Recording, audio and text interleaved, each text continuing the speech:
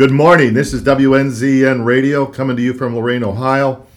Very happy you tuned in for another show. And David, my good friend David Aboud is here. Hey, David. Hey, John. How are you? Great to be here again with you today. Very good. Very good. And happy birthday to you. Yeah, right. Hey, yeah, it's my birthday. You know what they say, the more birthdays you have, the longer you live. That's right. So, yeah, I'm grateful to God. Many more, John. Thank you, sir. God bless you. So it's another day in the universe. And, you know, David, this show, we've had several really interesting people on in the last couple of months, from all over the world, from South Africa to Nairobi, I think it was one, and then Thailand. And different ministries, and then we kind of go back more into an apologetic. But today I want us to discuss something. And once again, thank you guys all for tuning in.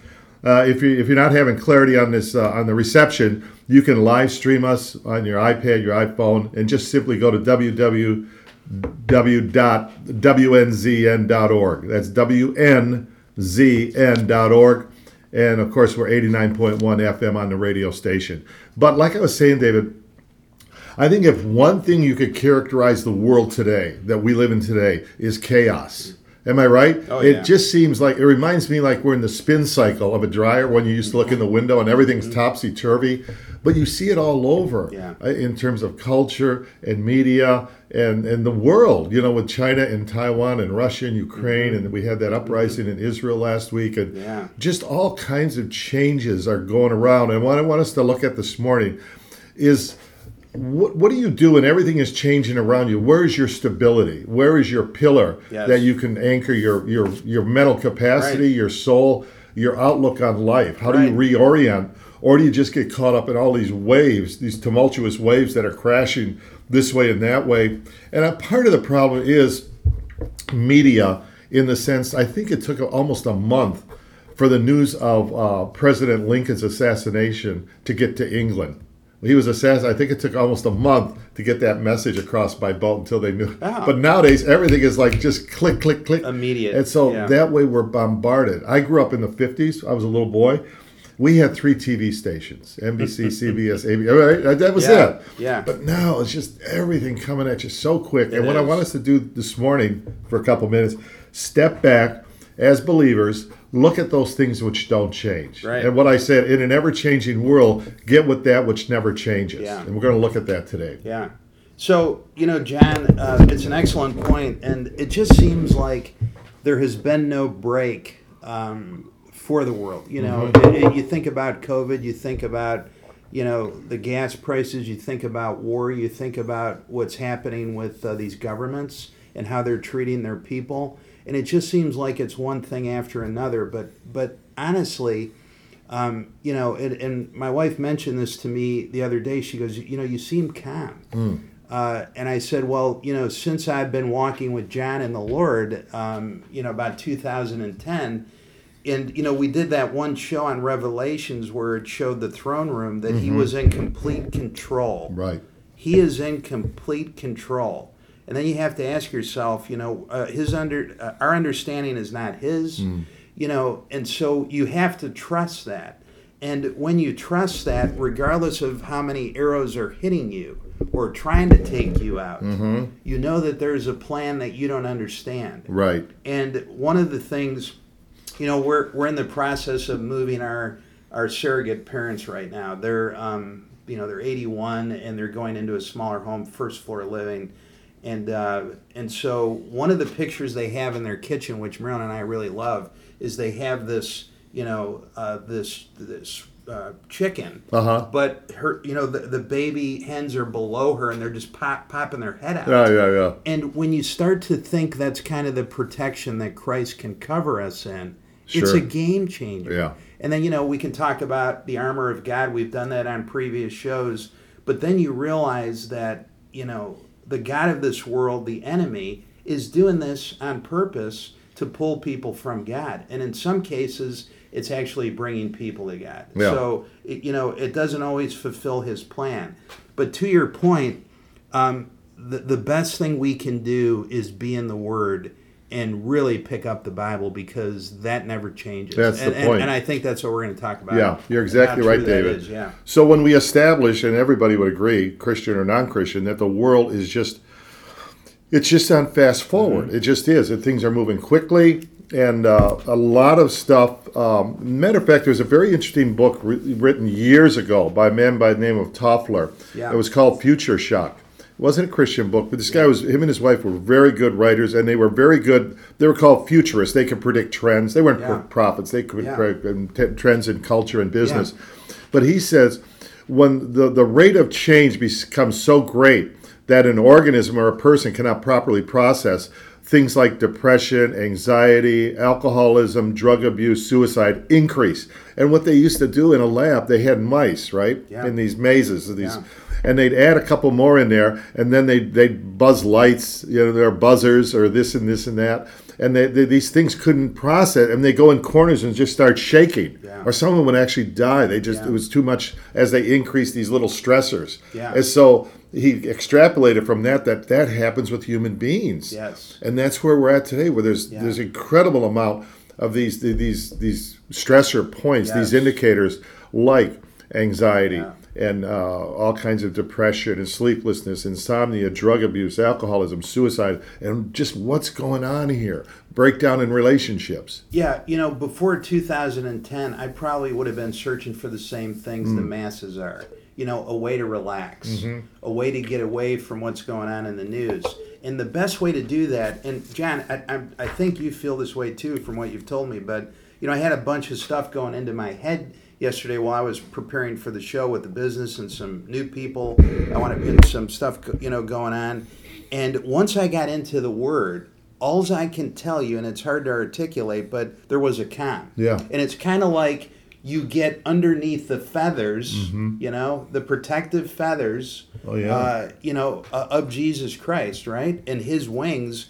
And it just kind of seals off all the chaos. Right. I can't explain it any other way. It really does happen that way to me now, especially when you're in the Word and you are trying to get it to marinate in your head and in your mouth. And and I see some of that in these verses. Oh, yeah. In John 15, 7 and 8, which we're going to talk about today. You will be shocked once you start to do it regularly how common it is. Yeah.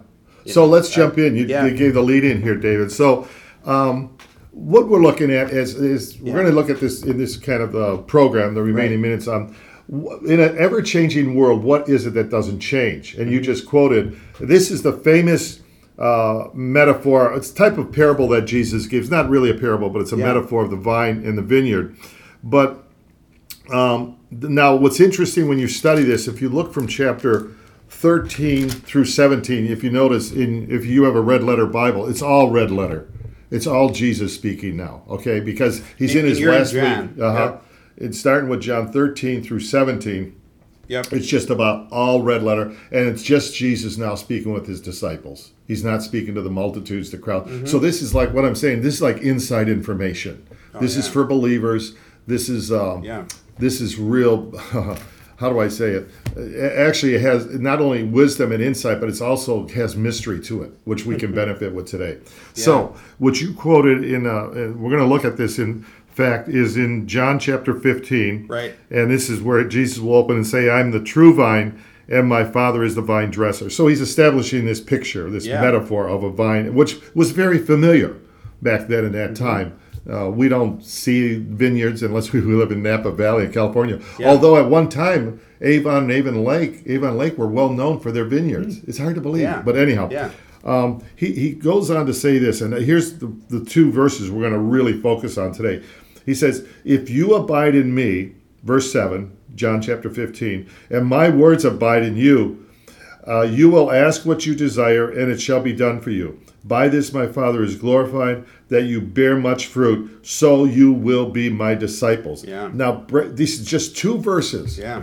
But I've now been a Christian. I accepted Christ in 1975. If somebody asked me to reduce down to the bare basics of the Christian faith and how to grow thereby, I would quote these two verses. Because notice what he says in the beginning. If you abide in me, and my words abide in you.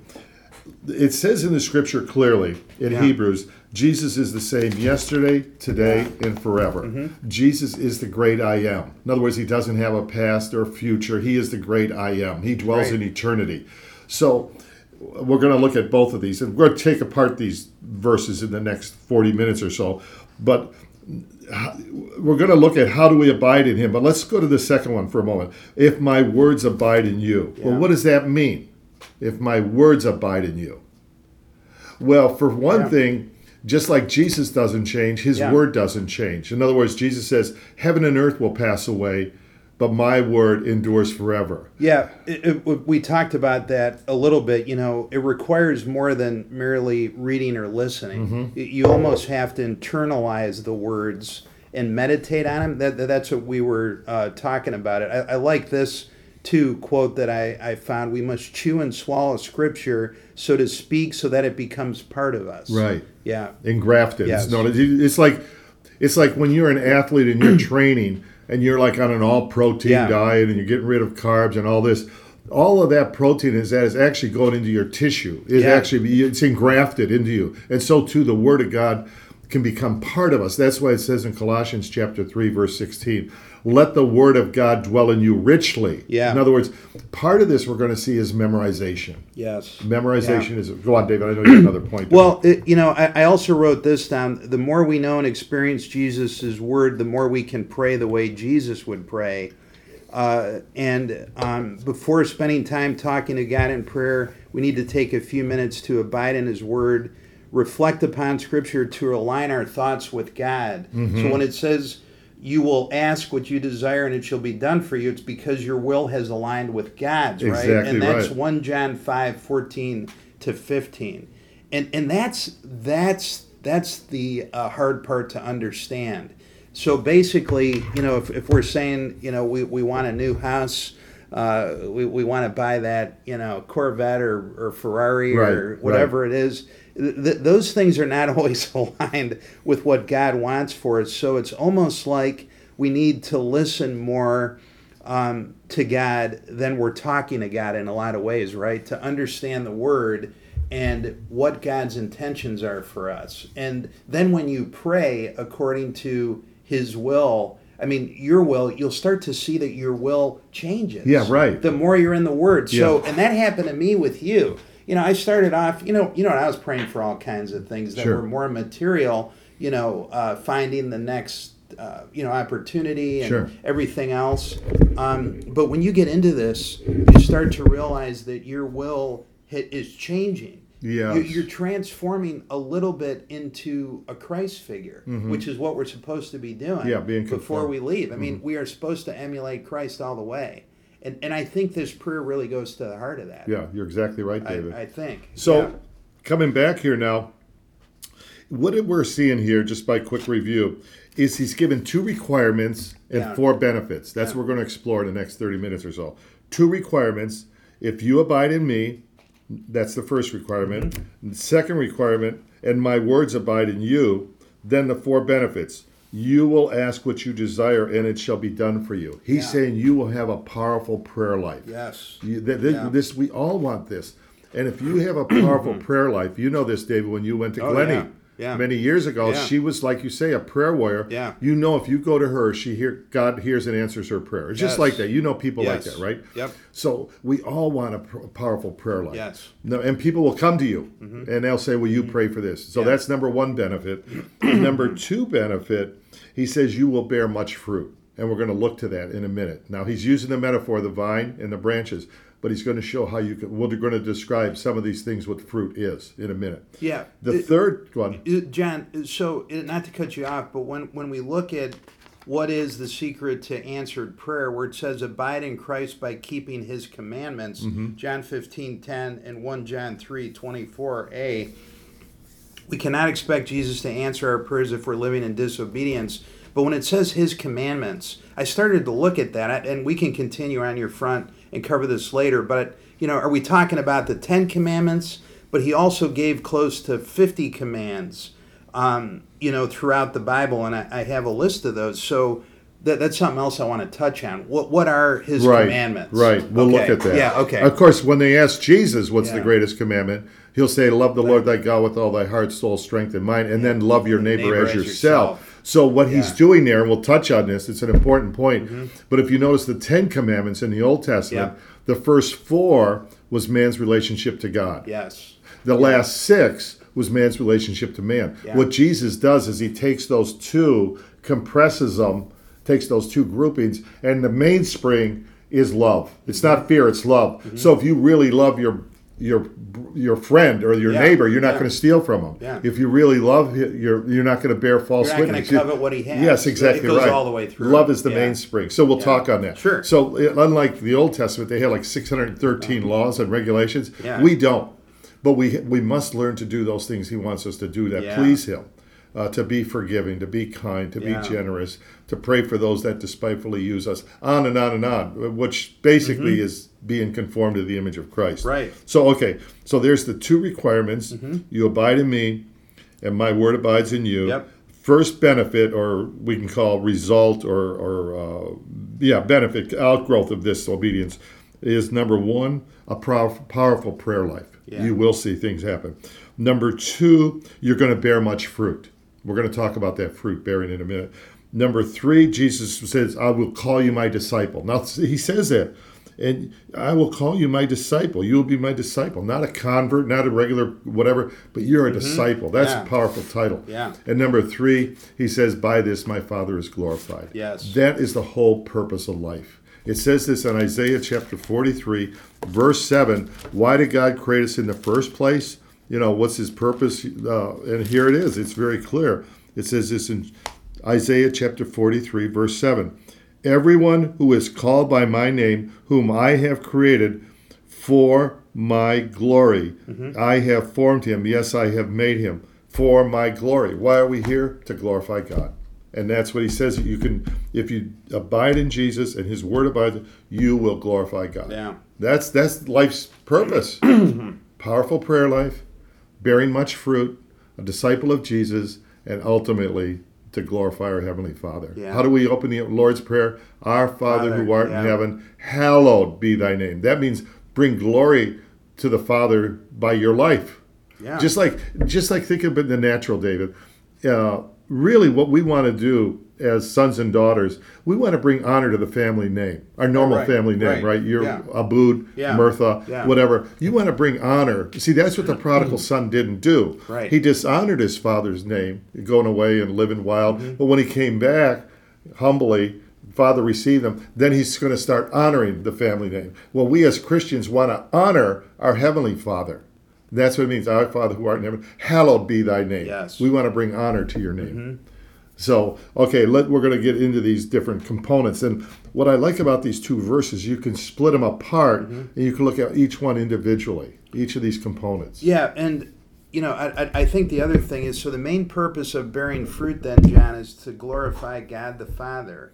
And fruit bearing is a sign of a believing disciple. Right, and yes, so we're supposed to emulate that to others, And I thought about it. I thought, as I was reading through this, where it says, "Rely on Jesus through prayer. My words abide in you. You will ask for what you desire, and it shall be done for you." I started thinking about children, and how Jesus always would go around children because their minds were pure, and they weren't. I guess, beat up by the world and age. And so, a child's belief, his their virgin belief that anything is possible. So I started to think about that and think that we need to go back to having those virgin eyes of a child wonderment, when we pray, that anything is possible. And we're not tarnished by the world that we've lived in for X amount of years. Right. And so I started to think that that's part of it. And then, let it be part of our story to non-believers too, the miracles that have occurred through prayer. So that they start going down the path and follow your breadcrumbs.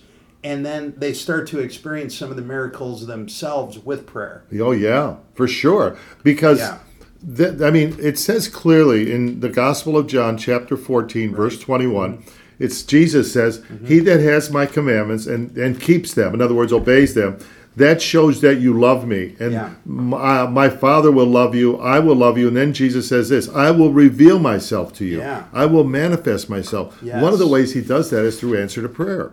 You see what I'm saying? But we got to keep his commandments. Now, Can he answer the prayer of an unbeliever? Yeah. He's sovereign. He could. Yeah. But if you want a prayer life, a continual prayer life, an effectual prayer life, it'll even say this in 1 John. You touched on it lightly, but here's what it says in 1 John chapter 3. He says, Beloved, this is verse 21, 1 John chapter 3, verse 20. Beloved, if our heart does not condemn us, and we have confidence towards God, whatever we ask, we receive from him, because we keep his commandments and do those things that are pleasing in his sight.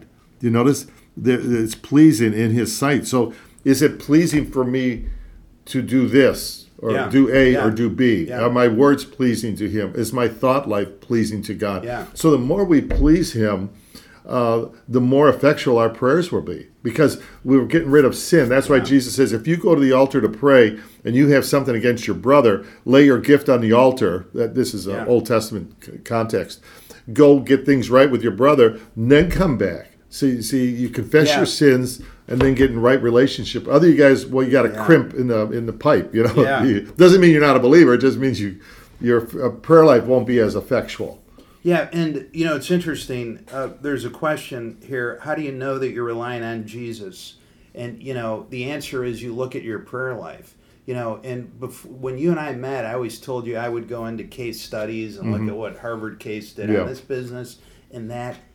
And you know what?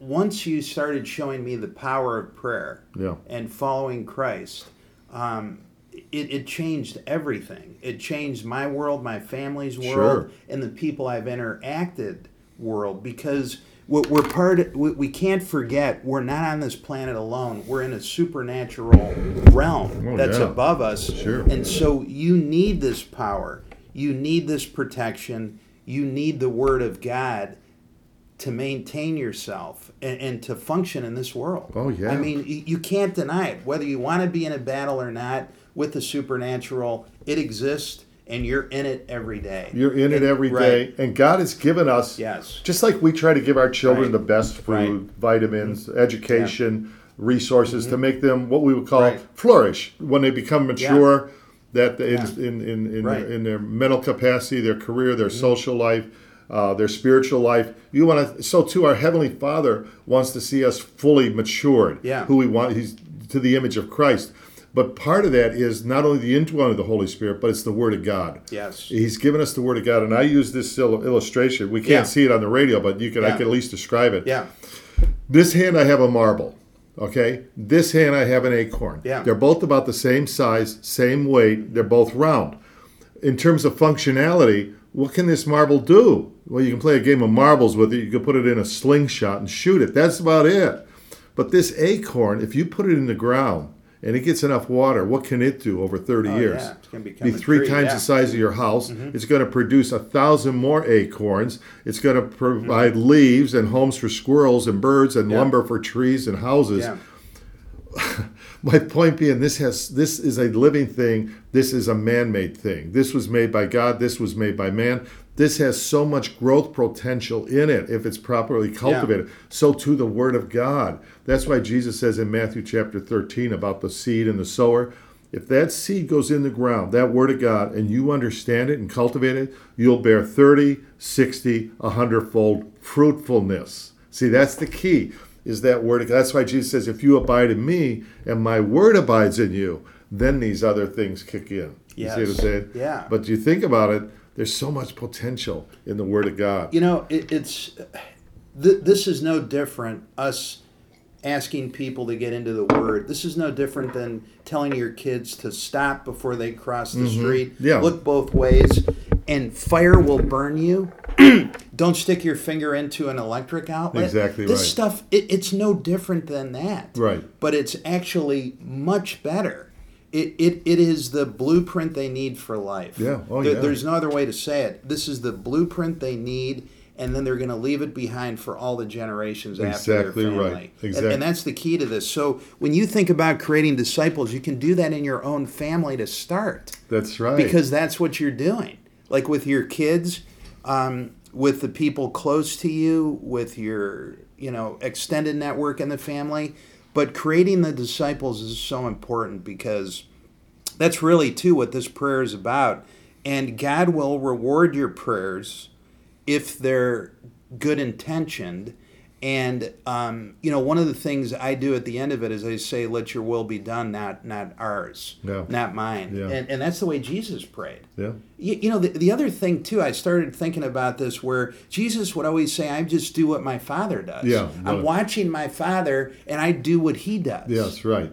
He's alignment. He's in perfect. So alignment. when we start to think about these verses, I think we don't have that connection point per se in real time that He did. He was the Son of God. Right. But I think we're supposed to try and emulate Him like that. Exactly right. In all things. So I'll just touch on one of your points, David, about the effect of when you live like this, what happens. Now, I come to Christ in 1975, right? By God's grace, right. Through faith. And now I'm 74 years old, okay? So that's, 50 years, almost. But what I see happen to my children, and my grandchildren, I have 4 children and 12 grandchildren, the trajectory of their lives, spiritually speaking, and flourishing, both physically, spiritually, relationally, that's by God's grace. But now you think of those 12 grandchildren going out into the world to school and to career, how many people they can touch as they continue to walk with the Lord.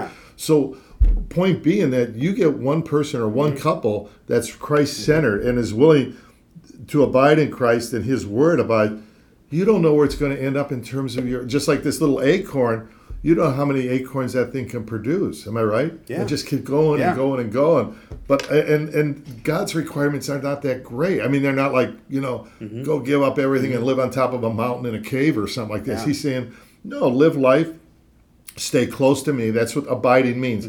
Abiding, when Jesus says, you abide in me, that to abide, the definition means to remain, stability, fixed in a certain state, continue in a place.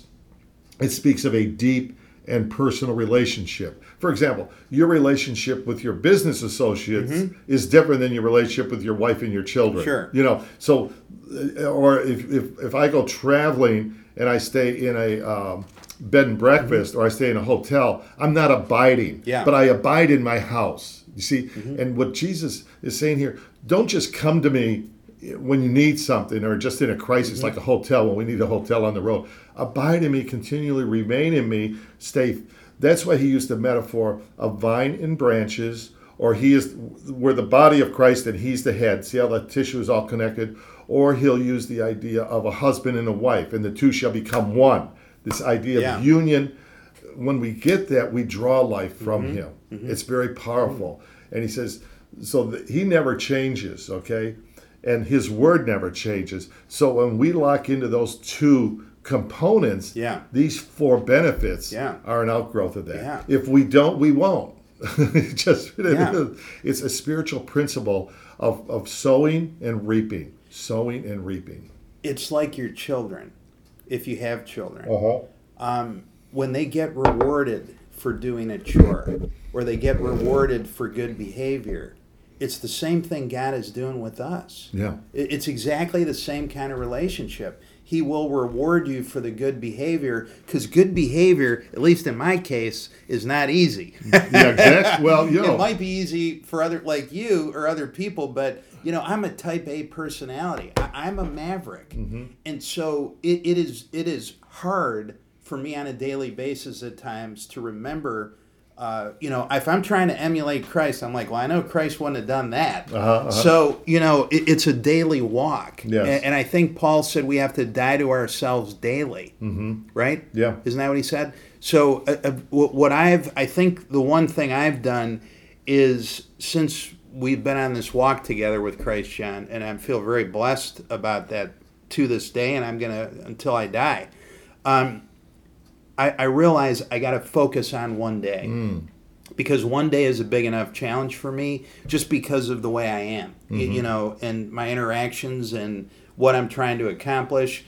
And when you do that, it also helps you with this. And I think Jesus also told us don't worry about tomorrow. Let tomorrow worry about itself. There's enough problems today. Right. And so, and you have to tie all that in with this kind of prayer and what this means. Yeah. Because it'll help you get through it. We're not Christ. Exactly right. I know I'm not. And, so to move forward, we need all the tools we can to make this work. Make it work, right. And he gives us the tools. Here's what he says about staying close to him. Abide in me. I'm in Matthew chapter 11, verse 28. He says this, come to me. In other words, we serve an invitational God. He wants us to come to him. Yeah. The father of the prodigal son, he wanted a son to come to him, even though he was destitute and had no money and smelled like he was in a pigsty. Yeah. He wanted, it says in Isaiah chapter 1, come, let us reason together, though your sins be as scarlet. Jesus says, come unto me, all you that are thirsty. My point being is, we serve not like, get away from me, I don't want you, I'm going to judge you. No, he says, come on, come to me. He says, come to me, all you who are labor and are heavy laden. Are people in the world today weary and heavy laden? All kinds of. Is my retirement fund going to be enough? Are my children going to turn out? Is this and this? And am I going to lose my job? And we're worried. We're like, he says, come to me, all you who labor and are heavy laden, and I will give you rest. Yeah. That's abiding in him. See this instruction he's giving? Yeah. He says, now you take my yoke upon you. In other words, a yoke was something two oxen would share together when they're pulling a plow. But if we're yoked up with him, who's bearing a heavy load? He is, because we're just riding. We're kind of going for the ride. But to be yoked with him means you're going in the same direction with him. Yeah. To be yoked with him means you're staying close to him. Yeah. The visual I just had, I had a lot of fun when I was younger because two of my friends were Olympians. And one was a biker and the other one was a U.S. speed skater. And I was a football player, and I thought, man, I'm really wonderful until I went out with them to train on my bike. But what you find is, they would teach you get behind the leader, and all that airflow hits the first person. Yeah, right. It's the same way that you see the geese flying from Canada to the U.S. Racing cars, And that's kind of the way it works with Christ. He'll take everything on to make your path easier. Yeah. He's in the front. Yeah. And that's when we put his armor on, too. That's kind of how it works. Yeah, and he gives us, like it's you a said, lot easier to pedal. It's a lot easier to get through life if you're not in that lead pole position. Yeah. And that's really what Christ does and what the Word of God can help you with. Exactly. He says you protected. Take my yoke upon you, and he says, learn of me. Right. Well, to learn from somebody, you have to be close to somebody. Yeah. Then he says this, for I am gentle and lowly in heart, and you will find rest for your souls. Why don't a lot of people have rest for their souls? Is they're not learning about Christ. They're not staying close to Christ. And they're running around with their hair on fire because they don't know what's going on and what's going to happen next. This world is scary. Yeah. This world is made up of sinners. This world is made up of people that don't know the Lord. They're doing crazy things. If you just exist in that realm, at least from my perspective, and you taught me this too, it is scary. But if you have God, it changes everything. Oh, yeah. We're part of that new race, and we're in that protective camp. Yeah, I mean, right? He promised us, I'll never leave you nor forsake you, right? Right. I mean, a meteorite could come out tonight and boom. I mean, China or Russia could start launching nuclear. We don't know. We live in an uncertain world. My point being that in an uncertain world, what's certain? Yeah. Well, Jesus Christ. What's certain? His word is not changing. He will never leave you nor forsake you. To be absent from the body is to be present with the Lord. He started a good work in you. He'll bring it to fulfillment. All of these promises are there. You see what I'm saying? Yeah. They're not going to move anywhere. Now, we could go through really great times and comfortable times, or we go through really hard times. I'm not saying it's easy. But think about when these letters were written and these words were spoken. This little nation of Israel, with the apostles, they were under the heel of the Roman Empire. It was very cruel. Yeah. Very superstitious age. All kinds of strange things were happening. You could get leprosy, you could get food poisoning. But even in the midst of that, Jesus says, my yoke is easy, my burden is light. Learn of me. 2,000 years later, we sit here and we say, this is real. We're trying to appropriate it. But he says, if you remain in me, if you abide in me, and my word abides in you. Let me show you how the word of God works in this way. Turn, if you will, there to Psalm 119. That's the longest chapter in the Bible, and it's all about the word of God. Psalm 100, 119. Oh, 119. 119. I want to show you something. Now, look what he says. Look what he says in verse 89. Okay. Psalm 119, verse 89. Okay. So, yeah, your word, Lord, is eternal. It stands firm in the heavens. Okay. So here we see God's word is eternal. In other words, Jesus says, "Heaven." Another place he says, "Heaven and earth will pass away," right? Because it's truth. Mm-hmm. See, truth never changes. 2 + 2 = 4. 1,000 years ago, 2 + 2 = 4. 1,000 years from now, right? If we're on the moon and I have 2 apples and you give me 2 apples, that's truth, right? Mm-hmm. Truth. So he's saying his truth, his word is settled forever. Where? In the heavenlies. Now look, it comes down a little bit. Look at the next verse, 90. Your faithfulness continues through all generations. You establish the earth and it endures. Okay, now he's saying the word of God is enduring. It's faithful in all generations. How did he create the earth? Through the spoken word, and it abides. Then he says, verse 91, they continue this day according to your ordinances. Yeah. That's another thing for word. Mm-hmm. For who? For all your servants. For that thing that was settled forever and ever in heaven came down to all generations, and now he says it's benefiting your servants. But look what he says in verse 92. If your law had not been my delight, I would have perished in my affliction. Notice that. Now it comes down to an individual person that's going through problems. And this word that's settled forever and ever in eternity has practical application in his daily life. See how it comes in a downward motion? Yeah. Comes down from the heavens to all generations, to the earth, to his servants, to me and my problem right now, today. Yes. Amen. That's the word of God. Yeah. And so, we had some questions come in, John. One is, how do we abide in Jesus? What does that look like going through a typical day? Okay. Again, think of the relationship. Think of a relationship, somebody that's you're really close to. Well, number one, you want to communicate with that person, right? Yeah. So if you have a friend and you never talk to him, he never talks to you, that can really hurt the relationship, can it not? Oh, yeah. So one thing you want to do when you get up, first of all, you want to make sure you have that relationship. Yeah. Are you a child of God? Yeah. If you're not, the Bible clearly says, if you'll confess with the Lord Jesus Christ and believe in your heart that God has raised him, you shall be saved. First and foremost, do you have that relationship? If you have that relationship with Jesus, that means his Holy Spirit indwells you. Clearly. And that you can see that in the previous chapter. If you look at chapter 14, he says, he talks about the fact that in verse 23, he says... John 14? Verse 23, if anyone loves me, he will keep my word, and my Father will love him, and we will come and make our home in him. So here we see Father and the Son, the Trinity, is making their home. Verse 26, John 14. Then the Helper, the Holy Spirit, whom the Father will send in my name, he will teach you all things and bring to your remembrance all things, because he's living in you. That's the first thing. To abide in Christ, you must realize he's abiding in you. If he's not in you, then get in right relationship. That's why Paul says in 2 Corinthians chapter 13, verse 5, examine yourself. Are you even in the faith? Is Christ in you? Right. If Christ isn't in you, you're not a believer. But that's you can call upon him today. To as many as received him, to them he gave the power to become a child of God. Okay, so that's number one. Number two, once you have that relationship, he's dwelling in you, then you want to communicate. I would suggest, I find that morning is best time. You wake up before you start your day, really talk to him in prayer and allow God to talk to you in his word. We speak to God in prayer, not just what we need, but we're thankful for this. Here's some concerns I have. I want to draw closer to you today. I have a business appointment. I want you to protect my child as they go off to school. We're praying. We're communicating. And then as we read the Word of God, allow him to speak to us. You just open the Bible up to any Well, now, I have different reading patterns. Like I read through the Bible chapter by chapter every year, but then I'm teaching something. But yeah, you could open it up to, today's the 9th. What does it say in Proverbs 9? What does it say in Psalm 9? You can work on, maybe you're working on one of the Gospels, okay?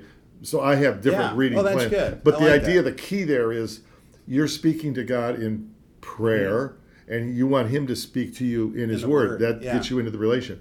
Then through the course of your day, I always say, if you're truly a Christian and you believe Jesus Christ died on the cross for you for me personally, took the nails. I think it helps me a little obsessive about Jesus. What I mean by that, I think he should be in our thoughts.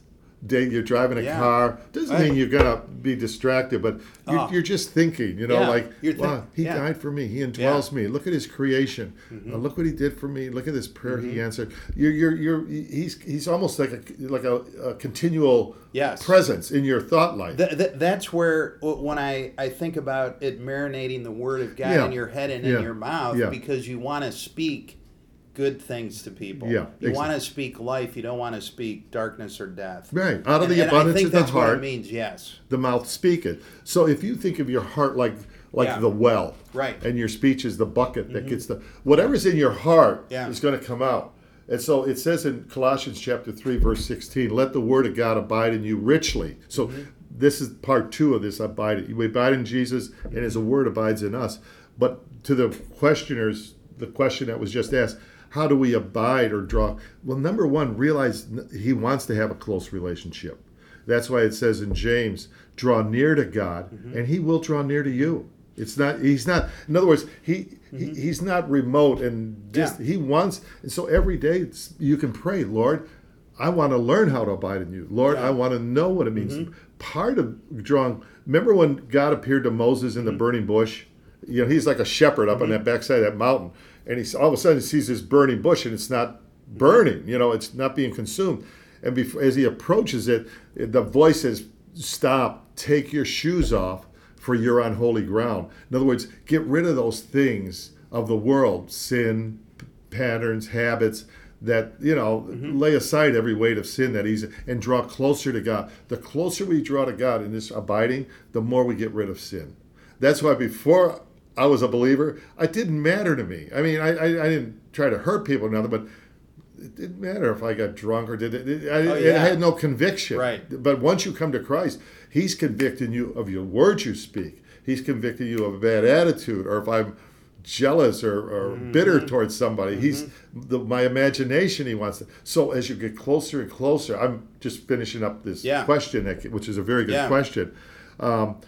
Just think of relationship, okay? And we can draw closer. And how close can you come to him? How close do you want to be? Because when he says, if you'll draw near to me, I'll draw near to you. I had an old preacher friend tell me, you're as close to God or as far away as you choose. Yeah. Think about it. The truth. Think about it. Well, when you get those thoughts too, you taught me to pray for those people. Like if you're thinking those negative thoughts, or you have animosity or jealousy or whatever it might be, and that helps too. So let's see. Here's another one. I'm glad people are asking questions, Dave. That's really good. So if we remain in Jesus, yes. It's kind of hard when we're busy. So how do you go about that? Now, I think you mentioned that you talk to God during the day. I started doing that too. And it removes some of the chaos that's going on around me. Yeah. Because I don't know what it is. It's like when you have that direct line, it's kind of like he will stop the noise, the chatter in your head between your ears. Yeah, well, it says in the scripture, great peace have those who love your word. Yes. So that comes the second part, abide in Jesus and his word. Those two go together in partnership or tandem. Because if you let the word of God dwell in you richly, okay, as it says in Colossians 3:16, it also says that in Psalm 1, where it says, in terms of flourishing, which we want to do, we'll talk about that, this relationship, it says this in Psalm 1, blessed is the man who walks not in the counsel of the ungodly, nor stands in the path of sinners, nor sits in the seat of the scornful. That's the world we live in today, right? Right. It's criticism, mockery, scornfulness. We don't go that route. We're not consumed with the thoughts of that popular culture. But verse 2, but his delight is what? In the law of the Lord. Yeah. And in his law he does what? He meditates day and night. He shall be like a tree planted by rivers of water, brings forth fruit in its season, whose leaf also shall not wither. Whatever he does shall prosper. Yeah. You see that? Yeah. So instead of looking at a chaotic world all around here, you're focusing on the Word of God. Meditate. To meditate on God's Word, one of the best ways to start is to memorize, quite honestly. And because it doesn't have to be long chapters, but just start. And you'll find out the more you memorize, the more you can memorize. Yeah. And then that Word of God is always with you. Like you're driving down the car and you might be thinking, Psalm 8, what is man that thou visited? And what, you made him a little lower than he is. So you're thinking about that. Or you're looking at the sky on a beautiful winter day. Right. The heavens declare the glory of God. So the Word of God is just in you, right? It's just moving you. Well, here's a practical law. You cannot hold two thoughts at the same time. You just like you can't be sitting in two chairs at the same time. Yeah. Your body occupies a singular space. So too, you can't hold two thoughts at the same time. So what do you want? The world and the climate and the war and the inflation. That's like the double-minded man. Yeah, exactly. And it says that James, you'll just keep flipping. You like toss to and fro like the sea. It's one or the other. Yeah, just so you hold. Yeah. So you find out you're getting worried or this, and you pull it back. What the Bible calls you take every thought captive to the obedient. Yeah. So you bring it back. You say, okay, like I think, okay, I'm alive today. I have family. I have friends. We can go share a meal together. I have excellent books to read. We can influence other people's lives and try to get them on the right path to be walking with the Lord. There's so many benefits, But here's what I do sometimes, David. Like I have this big whiteboard in my office, right? And I'll take a pencil, red pen, and I'll put 3 red dots on there. And I say to my class, what do you see? And they go, I see 2 dots. No, I see 3 dots. Oh, yeah, 3. No, there are 3 red dots. I say, does anybody see the whiteboard? My point being, we tend to go towards the negative. We tend to just see those things that, are problem. We don't see the big whiteboard, all the blessings in our life, that we're alive, we have the Holy Spirit in us, we have the Word of God, we have fellowship. Yeah. That's my point. You can cultivate. Just like in your backyard, left on its own, what happens? Weeds and bugs, you cultivate it. You got a beautiful backyard. And it must be our sinful nature, because even when you look at the press and the news, that's where they go. Oh yeah. And people seem to love it. Yeah. I wish there'd just be the good news. That would be, what the newspapers used to say? Yeah. If it bleeds, it leads. Why isn't there a news show for just the good news? Yeah, well... I wonder what kind of following we'd have, but, that's true, and it's got to be our sinful nature that we love hearing bad things about people. One TV station, before their news, they go, alert, big red letters, alert, alert. You're thinking, what's going on? And then it's going to be 35 degrees. Plus, what can we do with all this? We can't process all this news. If a bridge collapses in Venezuela, what can I do? But it's on the news because it's cataclysmic. You see what I'm saying? That's why the old newspaper people used to have this byline: if it bleeds, it leads.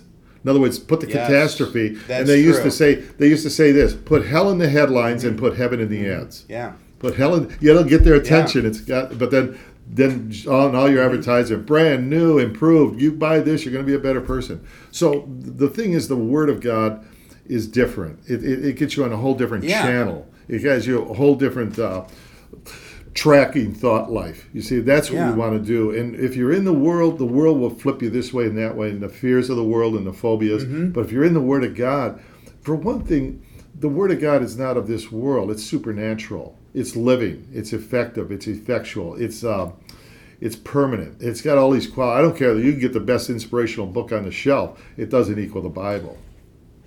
Yeah.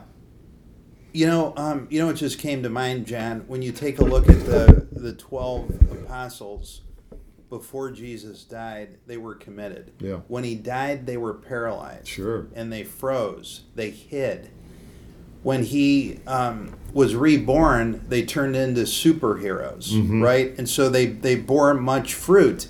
And, really the fruit bearing is a sign of a believing disciple. You can say you're a Christian, but it's the fruit that you're giving off, just like that acorn seed that you gave me. And you have to believe, like the apostles, even though they were with Jesus, when he died, that's what it took for them to totally say, oh my gosh, what happened? Were we following the right guy? Yeah, right. Was he not the Messiah? Right. They questioned everything, yet they even saw his miracles. Yeah. Firsthand. And we see miracles in our own life, but we weren't walking on the beach with Christ while he was cooking fish for us and telling us stories and also doing miracles. But for us, we can call ourselves a Christian, but we can't do it in a bubble and in a chamber. Yeah, right. We actually have to bear fruit. And bearing the fruit is by people seeing you walk into a room, and this is the challenging part for me to this day, and making sure people understand, wow, he's different. Mm-hmm. He's different. What is that about? Right. Where does he get his compass from? Where does he get his pilot light? Where does he get his energy? Exactly right. And so that's really what this prayer is about. In a lot of ways, I pray this prayer for myself that I can do this, that I can bear fruit, that I am abiding in Christ, that I can do it.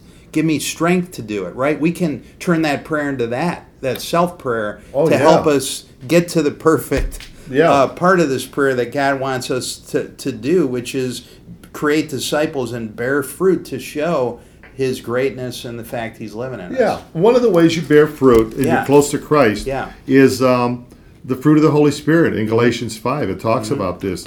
I could just read it straight up. But it's the idea, he wants us, if a person really has a relationship with Jesus Christ, he's going to bear fruit. Yes. It's just like a child reflects the characteristics of his parents. He says this,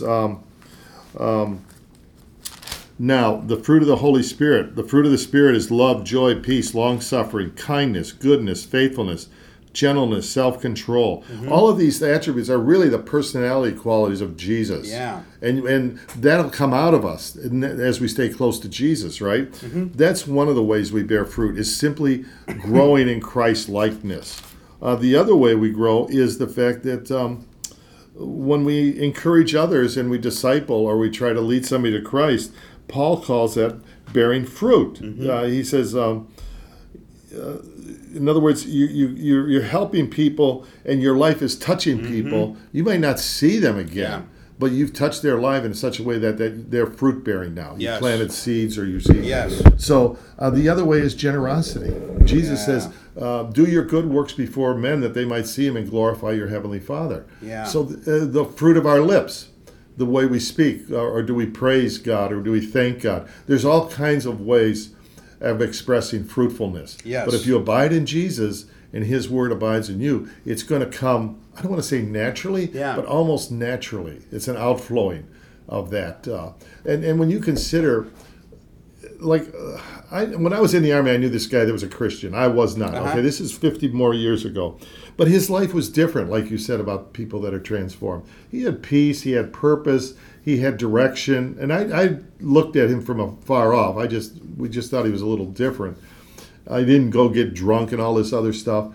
But his life planted a seed in my life that would come to fruition 3 years after my discharge from the Army when I accepted Jesus Christ. Now, he might not even known that. But once you start bearing fruit, even in the natural, what is it about fruit? Well, it looks good. So if you go see, if you're in Florida, you see an orange tree or bananas or you see apples, then it looks really good. It's attractive. Yeah. So too, if somebody has love, joy, peace. We live in a world that doesn't have joy, David. No, I know. We live in a world that doesn't have peace. We live in a world that just doesn't have compassion by and large. So when you see that in somebody or in a family, that's attractive. Yeah. But here's the thing. Fruit is not meant for the tree that bears it. It's meant for others. And when they take it, what's contained within every piece of fruit? Oh, seeds. A seed. Right. That's the key. You're planting seeds. Yes. And people are looking. I really believe, we'll start wrapping this up here. I really believe we live in a very spiritual age. In this sense, people are looking. People are looking. What can I do? What's going to happen to me when I die? Is there a compass I can go by? Is there a GPS system I can organize my life around?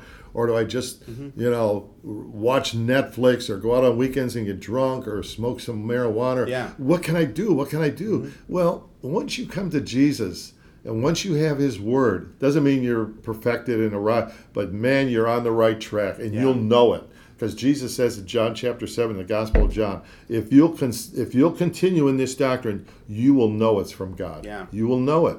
And nobody can dissuade you otherwise. And you can take that all the way to the end of life. I mean, the beauty of Christianity is not only the life you live on this planet, but Jesus says, I have not seen, ear heard, or entered in the heart of man what great things God has prepared for those. The best is yet to come. And I was there when my brother Jim died about 5 years ago, and he was at peace. Now, he didn't want to die, and if we could have prayed and sought a cure, he was only 70. But I've been with people when they died, believers. They die well. It doesn't mean they're not going to miss loved ones and miss the family. But nevertheless, there's a certain sense of, okay, he'll never leave me nor forsake me. To be absent from the body is to be present with the Lord. Yeah. Jesus said, I go to prepare a place for you that where I... So, hey, it's a win-win. Yeah. That's the beauty of the whole Christian life. Right. I'm going to start wrapping up, but I want to say thank you to everybody that tuned in today. Sometimes we get going, David, and the time goes like that. It sure does. But I'm very happy for these questions that came in. Yeah. Because I want to ask people to do more of that. Yeah. And it kind of helps us too, to know where the audience is at. But this is WNZN Radio coming to you from Lorain, Ohio. This station is a tremendous blessing that we're able to have this every Saturday, David, and to be able to get on. And we just thank God for that. And Mark Ballard and all the staff there, all they do to get these things on the airwaves. And your son. And Michael archives it, my son Michael. And then anyone that's interested, if you go to www.john1421, that's John and the number 1421.com, all our shows are archived there. You just, on the left side, you go all the way down and you can see everybody from international missions and Campus Crusade for Christ and Fellowship of Christ, all these interviews we've done and all these Bible lessons we've done. So, David, another week is coming on here, and thank you. Any closing thoughts you might have, David? No, I think the biggest closing thought is in John 15:1, it talks about the fact that Jesus is our only source of life. That's it. And that's really what these verses are about. That's why you want to emulate yourself as closest to Him as you can, but He's our only source of life. That's it. End of story. And that's it. And as we close, again, thank you for tuning in. But if we leave you with no other takeaway today, look at John chapter 15, the whole chapter. Yeah, it's a great chapter. Look at those two verses, John 15, 7 and 8. John 15, 7 and 8. Those are pivotal.